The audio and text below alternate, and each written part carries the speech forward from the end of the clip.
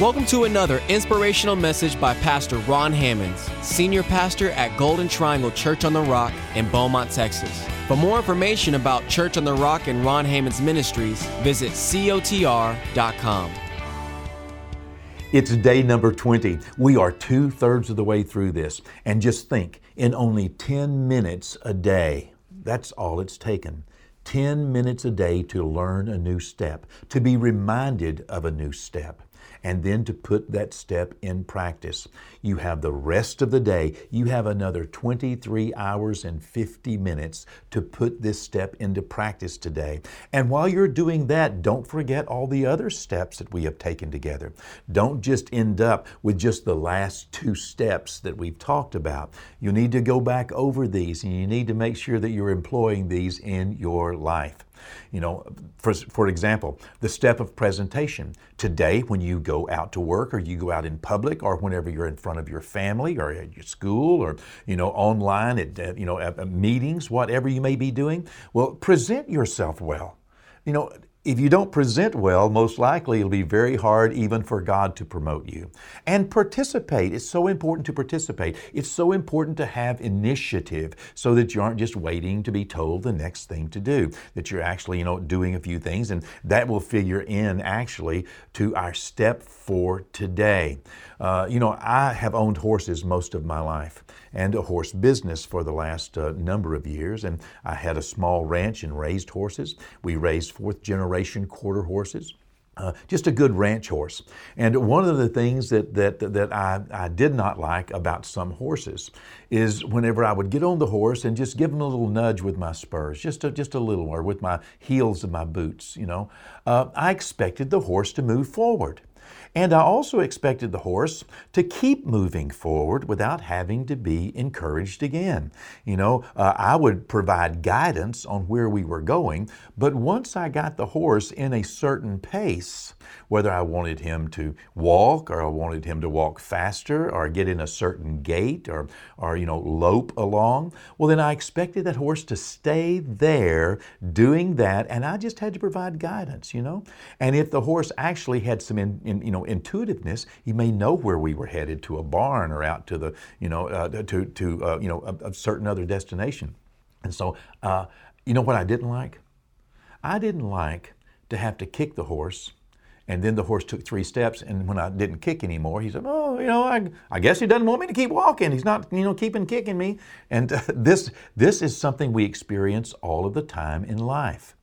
In fact, don't be that person that has to be kicked every 2 or 3 steps. It has to be reminded, we're going somewhere, reminded, you've got a job to do, reminded, somebody's feeding you, somebody's paying you, come on, keep walking, because it wears out your employer. It wears out your supervisor. It might wear out your parent or your teacher. It might wear them out if you make them have to keep kicking you all the time just to keep you going. So these are some of the simple principles. Successful people, when you look around and see successful people, you're going to see in their lives some of the qualities that we've talked about. And it's always good to refresh ourselves. It's always good to remind ourselves. So make yourself a little list of those things, that you want to make sure you're kind, and make sure, that you're articulate. Make sure all the things we've talked about in the last 19 days. And today, step number 20, today is the step plan. Plan. Now, the truth is, if you fail to plan, then you should plan to fail. Okay? Remember that. It's been said by people a lot smarter and wiser and a lot, more successful than I am. That is the reality. In fact, this is what God shows us, and it's what Joseph shows us. If we read in Genesis, one of the first things we realize is that God has a plan. Okay? God planned. On the first day, He made light, and then He separated the water from the water, and then dry ground appeared, and, then God had a plan. Isn't it great that He made the ground before He made the grass? Isn't it great that He made the grass before He made the cows? I mean, think about it, okay? God had a plan. He didn't just throw it together. He just didn't run out there. I mean, you don't build a house by going out there on the building site, and here you've gotten some material place, some supply place, to bring a whole truckload of materials. There are windows, and there's concrete blocks, and there's 2x4s, and there's roofing. You don't just run out there and just take the first thing that's out there and start putting it up. No, there has to be a plan. There needs to be a foundation, and there needs to be walls, and then there needs to be, a roof, and there needs to, there is a process to life. It's called a plan. And, it's important to realize that a dream is not a plan. But if you fail to plan, you will plan to fail. You won't be successful without knowing the next step. The Bible says the steps of a good man are ordered of the Lord. You may only know the next step or two or three, but you can do that, and you should do that. And that's what we find in the 41st chapter of the book of Genesis. Whenever Joseph had been appointed over as the second person in Egypt only under Pharaoh. In verse 35, the Bible says, Joseph giving his wisdom here, and let them gather all the food of those good years that are coming, and store up grain under the authority of Pharaoh, and let them keep food in the cities. Then that food shall be as a reserve for the land for the 7 years of famine, which shall be in the land of Egypt, that the land may not perish during the famine. What did Joseph do? Well, he knew that trouble was coming. He knew a famine was coming. That's what Proverbs 27 verse 12 tells us, that a prudent man looks down the road, he foresees evil, and he hides himself from it. It's so important that we realize that God had a plan, Joseph had a plan. If Joseph would not have had a plan, Egypt would have starved. Joseph's family would have starved. It would not have turned out the same, and it never will without a plan. If there is a situation in your family or at your job or in your school, and you need to remedy that, you may be the only person who can remedy that. You need to get a plan. You need to think about it. You don't just need to run off willy-nilly. You don't just need to run at it, grabbing any piece of building material or just, fuss or complain. No, you need a plan. And if you develop a plan, you need to plan the work. You will be so much more successful with a plan, okay?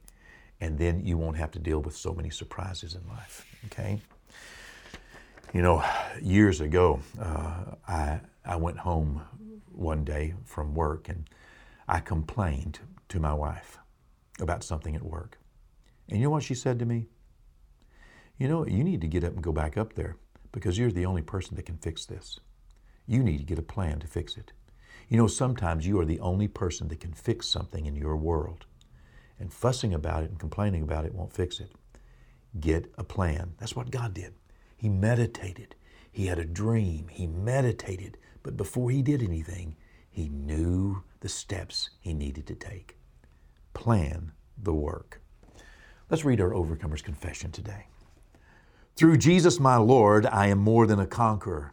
I have the spirit of wisdom and revelation and the knowledge of my God. My spiritual eyes are being opened so that I can understand my calling, the wealth of my inheritance, and the kingdom power available to me. I am the temple of the Holy Spirit. No unclean or impure thought can captivate my mind. No sickness or disease has a right to my body.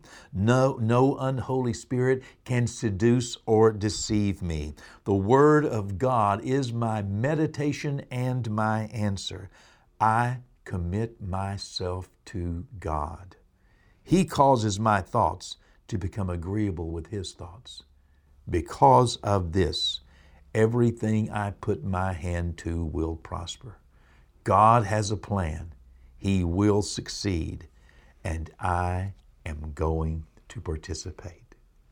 Participating with God brings so much more success than just doing it without God. Do you know these principles will work even if you do them just out of a carnal desire to be successful? But I want to encourage you, connect your purpose to God's will for your life. And when you do, you will find God promoting you. You'll find God making you successful. Plan.